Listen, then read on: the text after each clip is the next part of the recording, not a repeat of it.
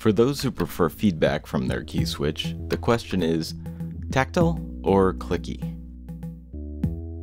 Tactile switches provide a satisfying bump before switch actuation.